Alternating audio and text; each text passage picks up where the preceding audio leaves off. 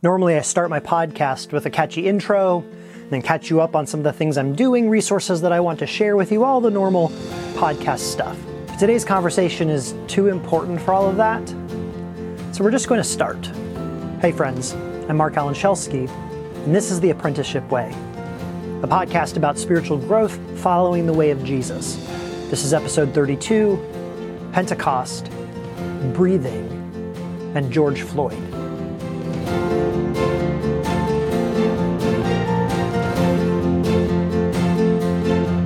There's this worship song we used to sing quite a lot. It's simple, easy lyrics, pretty harmonies. Do you remember this one? This is the air I breathe. This is the air I breathe. Your holy presence living in me. It's a great song. A great metaphor about longing for God. God is like air. We need air to live.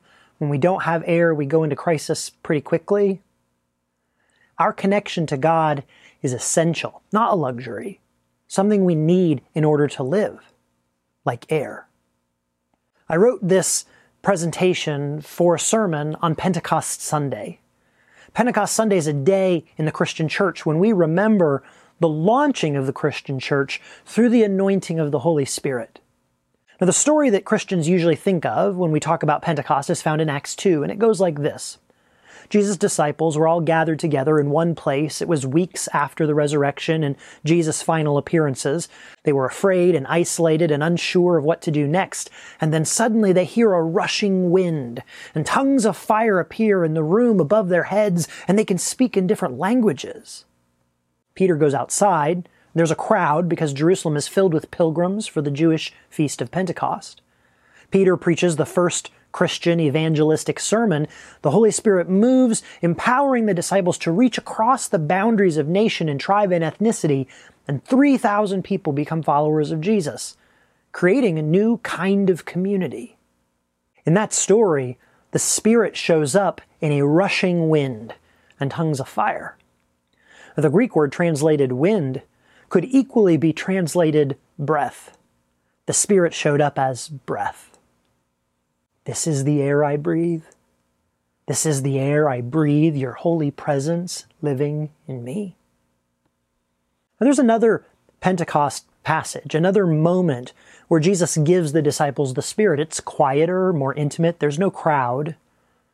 This one is found in John's Gospel in chapter 20.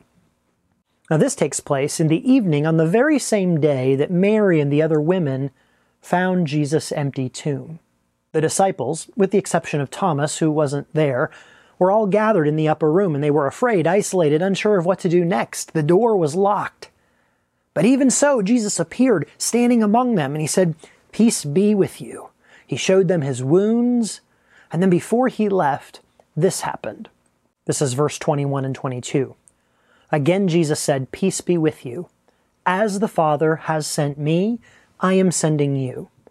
And with that, he breathed on them and said, "Receive the Holy Spirit."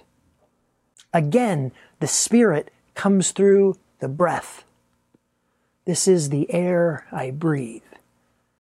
Now, in the Jewish Bible, what Christians often call the Old Testament, the word in Hebrew for God's Spirit is ruach, which can be translated spirit, but can also be translated breath. In the Christian scriptures, the books of the New Testament, the word in Greek for God's Spirit is pneuma, which can be translated spirit and also can be translated breath.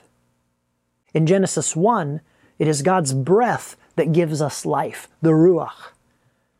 On the cross, when Jesus died, his final words were, "Into thy hands I commend my spirit. I release my spirit, my pneuma. I release my breath back to God." See, in Scripture, one of the primary metaphors for our life is breath. Because when we can't breathe, we can't live. So interestingly, that is also the primary description of God's immanent presence with us, the Holy Spirit.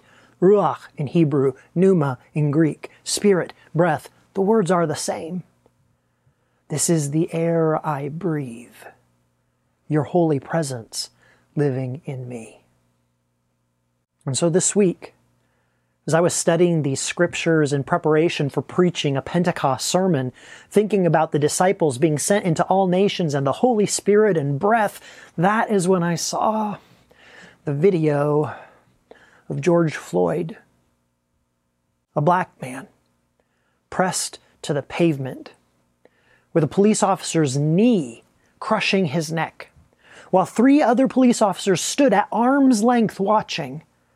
There was a large enough crowd that this event was filmed on multiple people's cell phone cameras from different angles. This wasn't happening in the heat of the moment where it could be justified as fear or accident. The officer put his body weight onto George's neck for almost 9 minutes. For 7 of those minutes, George begged over and over, "Please, your knee off my neck. I can't breathe." Until he finally fell unconscious and was still for another 2.5 minutes with that knee on his neck. He never woke up again. This is the air I breathe, your holy presence living in me. Immediately, my social media, probably yours too, was filled with people, all white people, saying, "Don't jump to conclusions. We need more context. We need to wait for the truth to come out." Listen, even if Floyd was a violent criminal, justice does not look like death on the pavement under a cop's knee. And then no arrests were made for 4 days, and that led to protests, and people, mostly white people, began saying, "This isn't the way to get justice." And as often happens, with grief and anger and trauma, protests became shouts of rage, and shouts of rage became riots. And then it was mostly white people saying, "Two wrongs don't make a right. Violent protests don't solve anything. Only peaceful protests make a difference." And yet we, mostly white people, rejected Colin Kaepernick's peaceful protest against police brutality. We said he was un-American, ungrateful, entitled. The vice president of the U.S. walked out of a football game as a statement. The NFL ran him out of his vocation. When we rejected Kaepernick's peaceful protest, we made it clear to people of color in our country that it was going to take something a lot more severe to get us to listen. Are we listening now? Or are we just getting defensive? There's going to be a lot of blame thrown around in the coming days. There already is. Anger is messy. Anger and trauma is messy. Anger and trauma in crowds together brings out the worst in us. We've already seen property destruction and more violence against human beings. We're going to be hearing conflicting narratives, and it's going to be very hard to know what's really going on. But you can be rest assured of this bottom line. If the police had arrested George without violence, there would be no riots. Alternatively, if the officer who had killed George Floyd had been arrested that very day, there would have been no riots. Or, if we had listened to Colin Kaepernick and so many others who have spoken up these past years and dealt with the problem of police accountability, there would probably be no riots. This painful moment began for many of us with George Floyd's death, but we know how trauma works. And unresolved trauma colors everything. And when something new triggers the old memory of powerlessness, all that same anger and fear from the last time floods back in. And there have been many, many last times. George cried, "I can't breathe." Does that sound familiar? Eric Garner cried out, "I can't breathe," as he was choked out by New York police officers for selling cigarettes. And before that, Rodney King and Abner Louisa and Amadou Diallo and Sean Bell and Oscar Grant and Michael Brown and Freddie Gray and Philando Castile and Trayvon Martin and Ahmaud Arbery and Breonna Taylor. And those are just some of the names we know because the right person was there at the right time with a camera. Before them were countless others. All the way back to the thousands of African Americans who were lynched during Jim Crow and the thousands upon thousands before that who were brutalized and killed during the transatlantic slave trade that made this country prosperous. This is the air I breathe. Friends, we have a problem. And it's not just a police officer abusing their power, one bad apple with a gun.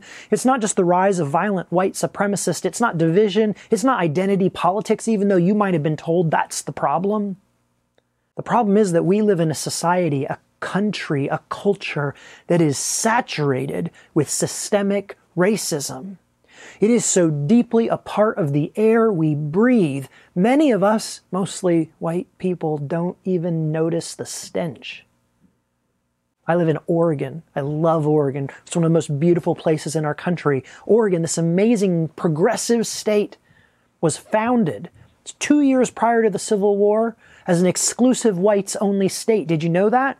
Our state constitution forbade black people from living here. The clause was only removed from the Constitution in 1926, not even 100 years ago. The systemic racism is in our housing system, in our HOAs, in our mortgage lending institutions. It's in our healthcare system, where outcomes are consistently worse for people of color than they are for white people. It's in our justice system, starting as early as the placement of police officers in inner city elementary schools. Right now, if you're uncomfortable because I've spent nearly 12 minutes talking about this, then you're experiencing the real problem. I'm not saying you are the problem. I'm saying you're experiencing it. See, something I know with profound certainty from my own emotional recovery process is that we will do nearly anything to avoid emotional discomfort. It's one of the go-to coping mechanisms of our brain. When we feel emotional discomfort, we will always try to divert the discomfort by denying it's there, by trying to explain it away, or trying to blame it on someone else. And so as you hear me talk about this, or as you watch the events happening in the news, as you think about what happened to George Floyd, or the protests, or the riots, and you start to deny or explain away or blame, step back and ask yourself why.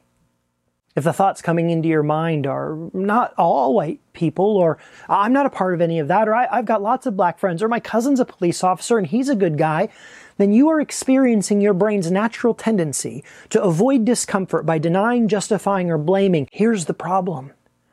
When we avoid the discomfort, we have no stake in solving the problem. George Floyd cried out, "I can't breathe." Eric Garner cried out, "I can't breathe." Black and indigenous people of color in the U.S. have been telling us we can't breathe for years, for generations. Why can't we hear their cries? Why don't we trust that when they tell us this is their experience, they're telling us the truth? I know it's uncomfortable. I know it raises big questions that seem outside our individual capacity to solve.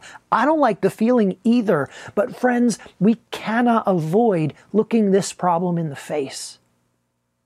I used to think it was sufficient for me to not be a racist person. I could be nice to people. I could avoid racist language. I could choose not to discriminate in my personal actions. And that was me not being racist. And I thought, if enough people could be like me, racism would just go away. I used to think it was sufficient for me as a Christian and a pastor to know that the gospel means all humans are equal before God. I used to say things like, it's a sin issue, not a skin issue, and racism is a matter of the heart.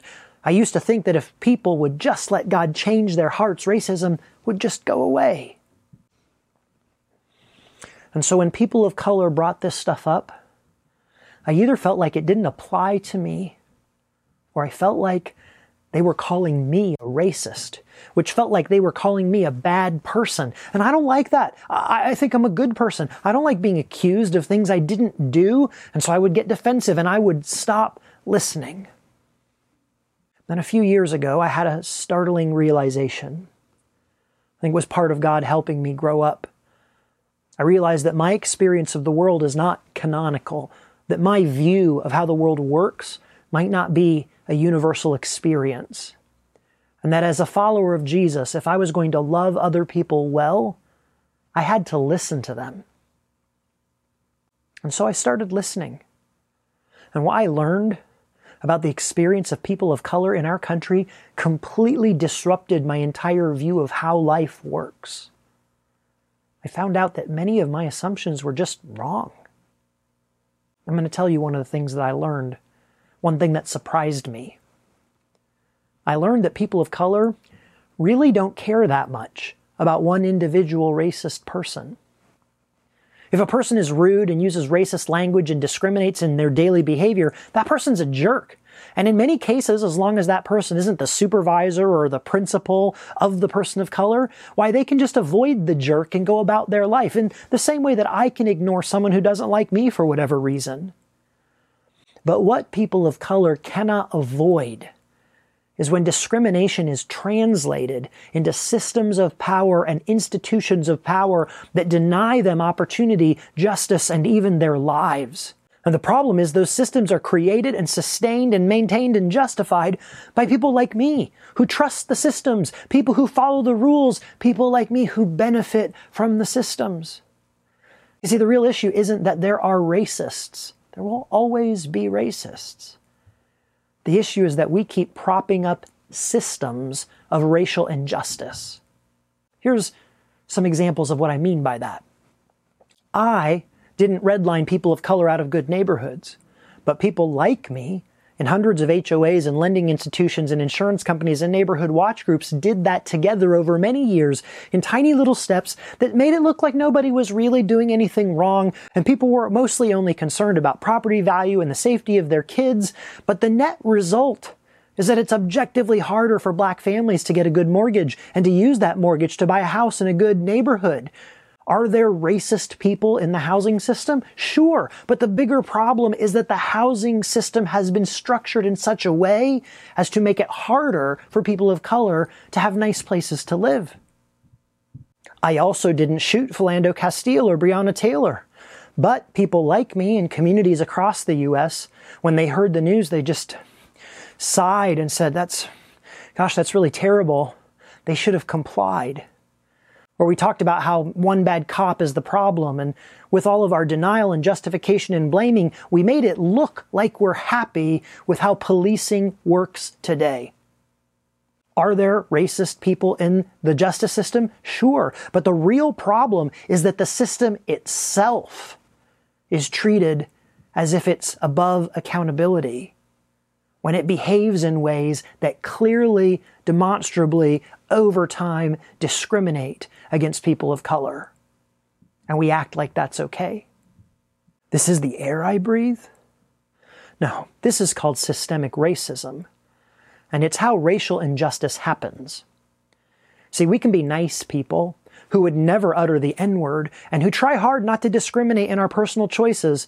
And at the very same time, we can benefit from and support systems that oppress, all while being completely certain that we are not racist. Consciously or unconsciously, we outsource the racism to institutions and systems.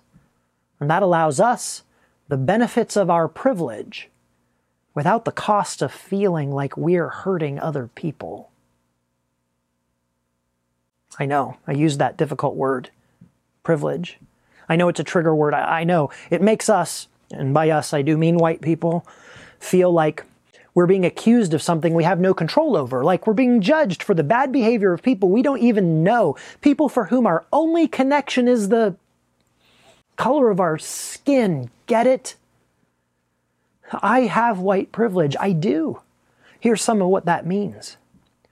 I've never feared police brutality. On multiple occasions, I have called the police to come to where I was, and it never even crossed my mind that they wouldn't be anything other than helpful. I've always believed that if I was unjustly accused of something, the legal system could be trusted to look at the evidence and exonerate me. And that meant that if someone was in jail, they were in jail because they deserved it. I walk through this world where people see me as an individual. They don't usually hold me accountable for the bad behavior of other white people. No one ever asks me to explain why white people are doing what they're doing. I never have to stick up for white people in any conversation. Now, I don't like the idea of white privilege. I don't like it at all. It rankles. I've worked hard in my life to get where I am. My life doesn't feel like a life of advantage. And a lot of people like me feel the same way.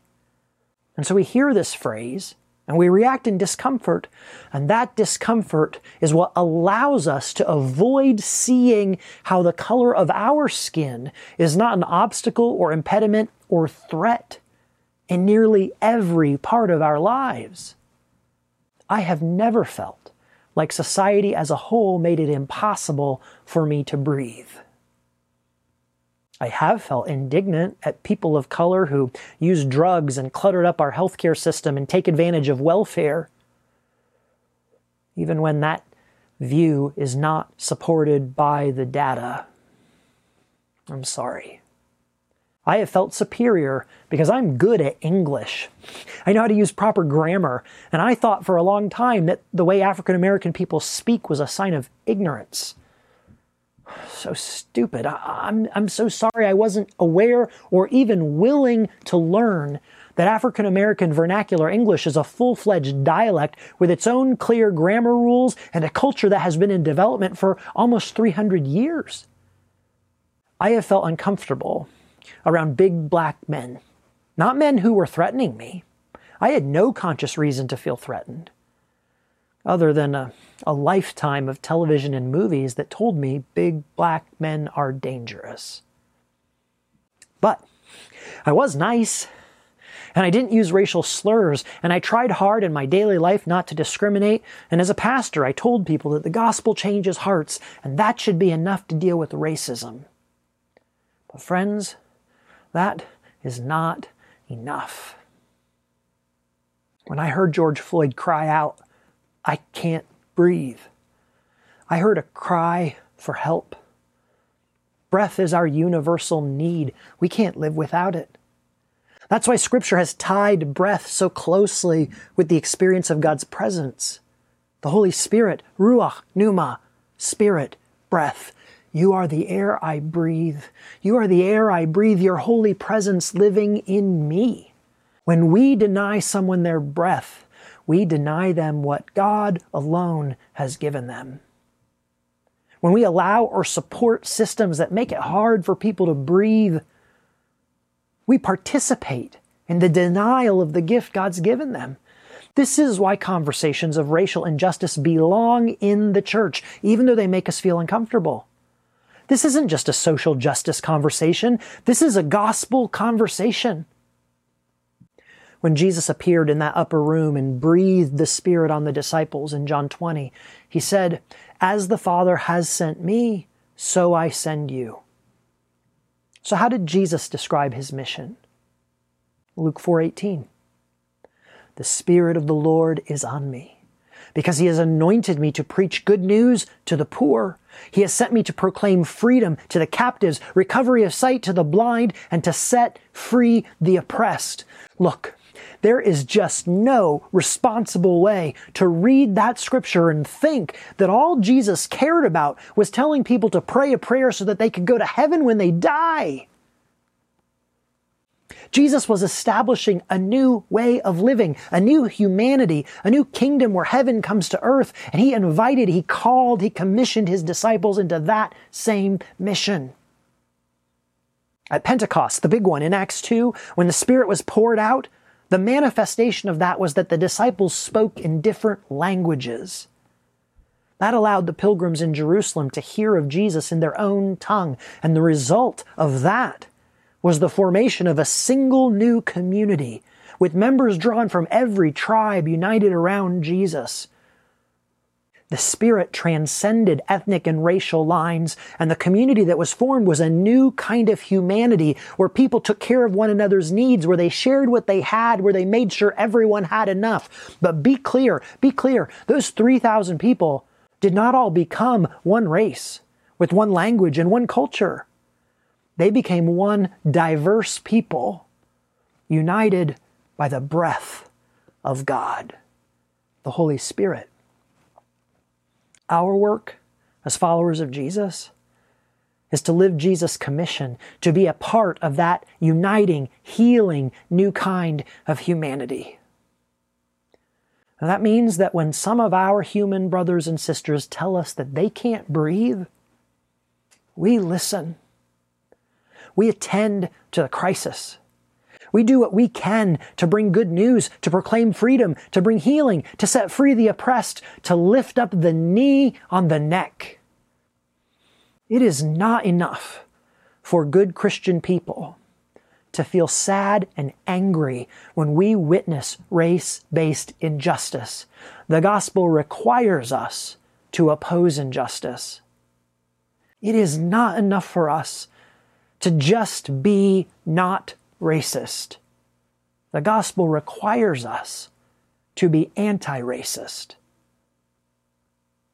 Jose Humphrey, a pastor in Harlem, New York, tweeted this week, "As a Christian, you cannot believe in the Spirit being poured out on all flesh and harbor anti-blackness in your heart."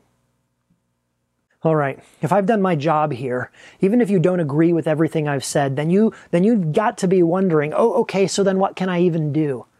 I can't topple institutions. If the problem is systemic, I'm just one person. How can I make a difference in systemic racial injustice? That's a fair question. But please, don't let the enormity of the question cause you to leave the conversation. Institutions, all of them, were built over time by a lot of people taking small steps in a direction. And if you believe, like I do, that the Spirit of God is inviting you to protect the breath, the lives of your black and brown human siblings, there are steps that you can take. Now, I'm no expert in this conversation. I'm just a baby beginning to learn. But I will share with you what I have learned in the last couple of years. The first step, listen and learn. Everything starts here. I'm no expert in this conversation, but I've been listening on purpose for several years, and I have learned some things. See, if you grew up white in America, the truth is that almost everything you were taught about race is wrong.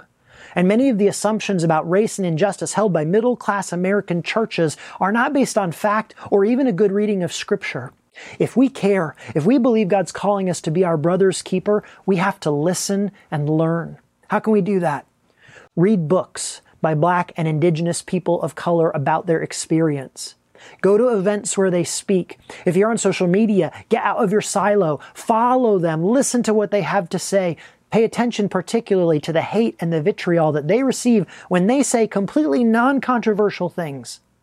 Listening and learning will help correct your assumptions, engage your compassion, and move you to act. Second, and this one's so important for us, my white friends, interrogate your feelings. When you start listening, I promise that you're going to get uncomfortable. You're going to hear things that challenge you. You're going to hear things that sound like accusations. You are going to hear people talk in tones and language that you don't approve of, and you will feel uncomfortable. Your discomfort is not the problem of people of color. The struggle against racial oppression is not about your feelings. This isn't about you. You don't need to speak to the manager. So when you feel that discomfort, when someone is expressing their frustration or their anger in a way that makes you uncomfortable, sit with it. When the voice in your head screams out, "But I'm not racist. I wasn't even alive during slavery. My family was poor too. I worked hard for everything that I have." When those voices are shouting in your brain, stop. Remember, your brain is wired to avoid emotional discomfort through denial, justification, and blaming. When you feel uncomfortable, stop, interrogate your feelings. Why do I feel this way? You need to understand your discomfort so you can grow. But your discomfort is not the problem for people of color. The third step is to use your privilege to support and protect people of color. Now, this is broad, and how each of us apply it is going to look different based on our own different types of privilege, how much privilege we have, and what the season and shape of our life is like. Here's some examples. Some of us have the privilege of financial margin. We have extra. If that's you, then use some of those dollars to support people of color in whatever way makes sense to you. Frequent businesses owned by people of color. It's also a great way to get to know them. Go to their restaurants, hire them as contractors, buy their books, buy their art, donate to scholarship funds that specifically serve Black and Indigenous people, donate to bail funds so that when people protest injustice, they can get out of jail. Use some of what you have to bless people of color, to serve them, to lift them up. Some of us have the privilege of influence. We're leaders. We're on boards and committees, school boards. Maybe we have a social media following. If that's you, Use your influence to lift up and serve people of color. Amplify their words on social media. That means retweet them, retext them, share their Facebook posts with credit. Tell your friends who don't know them, hey, listen to these people. What they say matters. Share the books that you read. Listen in on their discussion of political things, even when you disagree. If you're an event planner that's responsible for bringing in experts or speakers, bring in experts and speakers that are Black and Indigenous people of color. Now, for many of us, the most significant influence we have is the influence we hold over our friends and family. Take the courageous stand in your circle that you will not let racist language or actions stand without comment. You can't control what other people think, but you can say, that's not okay here. Be loving. Share your honest struggle, but be clear. What we know is that racist behavior is nurtured in social cultures, and we have the ability to change the culture. Now, if you're white, then you generally have the privilege of bodily safety. Much of the time, in public spaces, your presence isn't questioned, you aren't seen as a threat, and you're not at risk. Not always, and not every person, but much of the time. So when you are in public spaces, be mindful of this, and use your privilege as a shield. The easiest way to do this is to make the commitment to be a witness. When you see a person of color approached by a police or authority figure in any way, just stop and be a silent witness. Don't assume that if the police are stopping someone, they must have a good reason. That is one of the myths we were taught growing up. Peacefully observe what's happening. If the interaction escalates, videotape it on your phone. Verbally invite other people around to stop and be witnesses too. And if nothing happens, then you get to see something amazing. You get to see a police officer interacting professionally with a person of color, and we all need to see more of that. Now, there are lots of other ways to use your privilege to support people of color, but I want to mention just one more. If you're American, then still, at least at the time of this recording, you have the privilege of voting. We're still a democracy, and if we're going to end systemic oppression, it's got to be because we change the system, and that starts with voting. Now, I'm not going to tell you how to vote or what party or who to vote for, but I am going to tell you how I'm going to vote. Not who I'm voting for, but the method by which I will determine my votes. I have been convicted in this last couple of years that other-centered, co-suffering love is the nature of God and the guiding ethic for followers of Jesus. And I've wondered how to apply this principle to voting. It's hard. Voting is complex. Politics by nature is about compromise. There's no perfect candidate. There's no perfect platform. There's too much information to digest. So how do I pick? Here's what I've started doing. I listen to the voice of Black and Indigenous people of color, particularly women, to see what their consensus is. Now, this requires listening over time because no group is monolithic. But in general, if many women of color are for or against a candidate or measure, there's a good chance that that vote will serve the common good and even ultimately be good for me and my family. Quickly, there's a number of biblical principles behind the idea of using your privilege to lift up and protect people of color. First, biblically, you're a steward. Everything you have been given comes from God and is meant to further God's purposes in your life. If you believe that the Spirit of God opposes racial injustice, then it is God honoring and obedient to use what you have been given in this fight. Second, you are your brother's keeper. Scripture makes clear from Genesis to Revelation that we are called to stand with the oppressed, to fight for those who are ignored. And Jesus tells us in Matthew 25 that the way we tangibly serve those around us who are marginalized is a direct expression of our love for Him. Third, the Holy Spirit always leads us toward freedom. Jeff Holzclaw, a vineyard pastor in Michigan that I follow on Facebook, wrote these words this week. He said, "The pouring out of the Spirit at Pentecost and all the historic outpourings since gathered people together, crossed race and gender lines. Pentecost is about freedom, not fear. The Spirit of the Lord brings freedom. If we want more of the Spirit, then we must act in line with the Spirit of freedom, and we must stand with all who live in fear and actively overcome the causes of that fear." Friends, breathe deeply. Feel the air rush into your nostrils, filling your lungs. Then relax and let your breath exhale.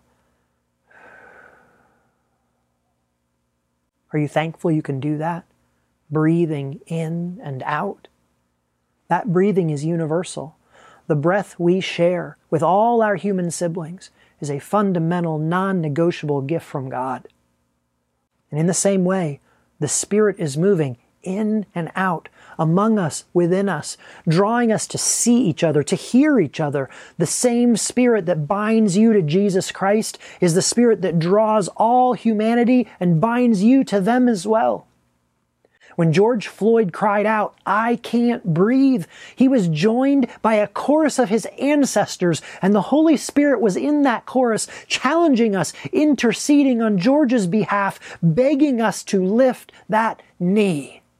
The Spirit is calling us now to live out our mission of other-centered, co-suffering love that embodies Jesus in this fearful world. And that includes you and I taking the steps we can to stand against racial injustice. We have to change the air we all breathe. The Spirit of God is the air that's needed. I'm going to close with a prayer written this week by Drew Brown, a Black musician and worship leader from Canada. And this will stand in place of the normal benediction that I end my podcast with. Holy Spirit, breath of God, breath of life, we mourn to see someone taking another's breath away again and again. We cry out for justice. We march for peace. We yearn for this world to be healed and made whole. Holy Spirit, guide us from hatred to love, from injustice to justice, from violence to peace, from chaos to harmony. Today we celebrate God in us. Help us to see in each other the face of God and love others in that way. We pray for unity, compassion, empathy, and the resolve to burn down racism, oppression, white supremacy, patriarchy, and hatred, and let something more beautiful rise from the ashes. Amen.